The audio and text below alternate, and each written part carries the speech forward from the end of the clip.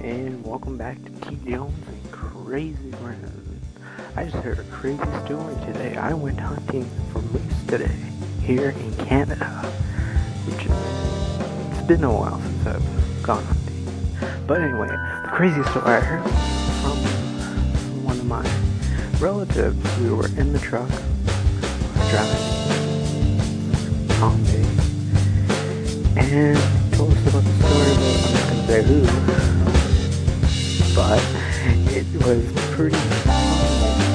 The guy took down the moose, went over to bushes, trying to grab its legs with his hind legs, and got at the face, which is crazy, with booming waves. So I had to tell it to you today, because this is one of the most craziest things I've heard in a while.